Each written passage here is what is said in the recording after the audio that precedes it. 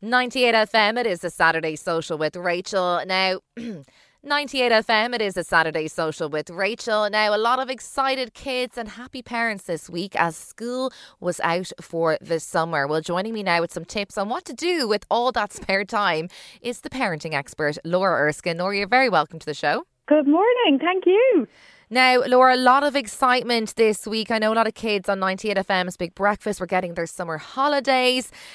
Lots of excitement going on. And, you know, the summer is a time for fun and relaxing, but it's also a lot of time to fill, Laura. So I'm sure parents listening would love some ideas of day outs and even maybe summer camps that aren't booked out yet. Absolutely. I mean, we have 8 long weeks stretching out ahead of us. And no doubt lots of families have planned some sort of staycation or family holiday abroad now that things have opened up post-COVID.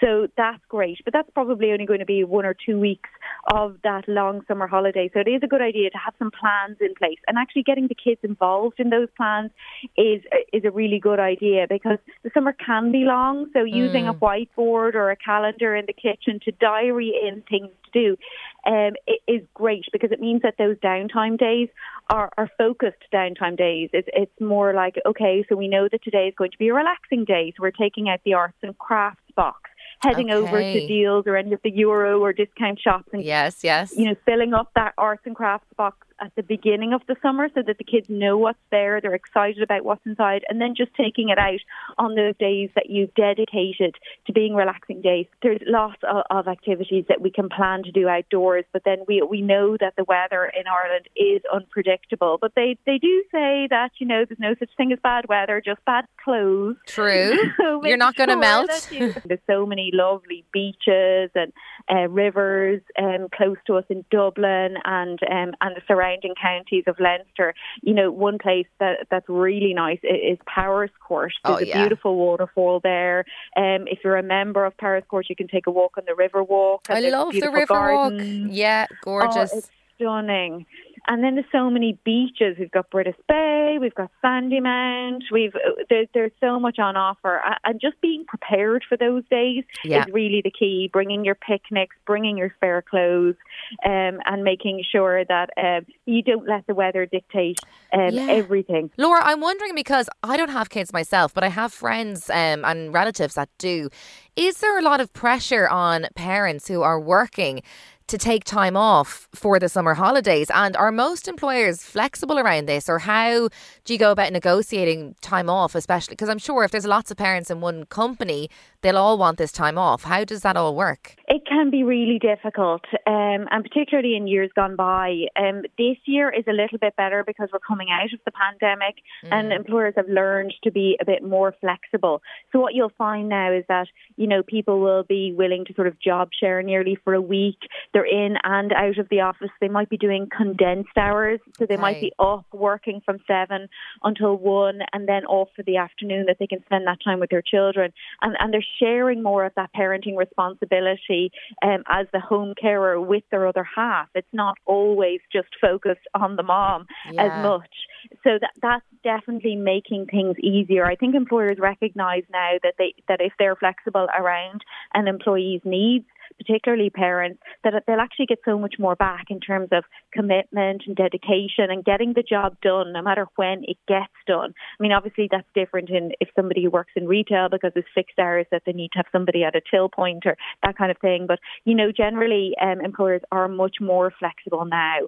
Kids love the summer camps too. They, you know, putting them in for scheduled, you know, few weeks in summer camps where they can make friends, varying those summer camps too, will feel like a holiday to the children, and that really helps with the childcare. I know that there are still places because kids camps do book up quickly, but in terms of Dublin and the surrounding counties, we do have spaces still in Kids Space, which is in both Rathfarnham and Rathcoole, and those camps are for 4 to 8 year olds, and there's soft play, they do face painting, there's the different theme each week that girls and boys will love. You know, baking, arts and crafts, messy play. So Kidspace.ie is the website to go for those ones. And then another one for boys and girls again is Emerald Soccer Coaching. Okay. And that's a fantastic place. My own children have been to both Kidspace and Emerald Soccer Coaching, and they've enjoyed both of them.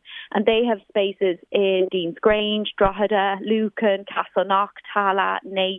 Oh, brilliant. All around Dublin. Quite a lot there, yeah, in terms of all around Dublin. They do 50% discount for additional siblings, and every child goes home with a trophy at the end of the week. Oh, that's so nice. Everyone wins a prize. That's what we love to hear. Exactly. And I'm sure that's suitable for boys and girls aged 4 to 13. Brilliant. And I'm sure lots of parents will love to hear that there are a few camps now with spaces still.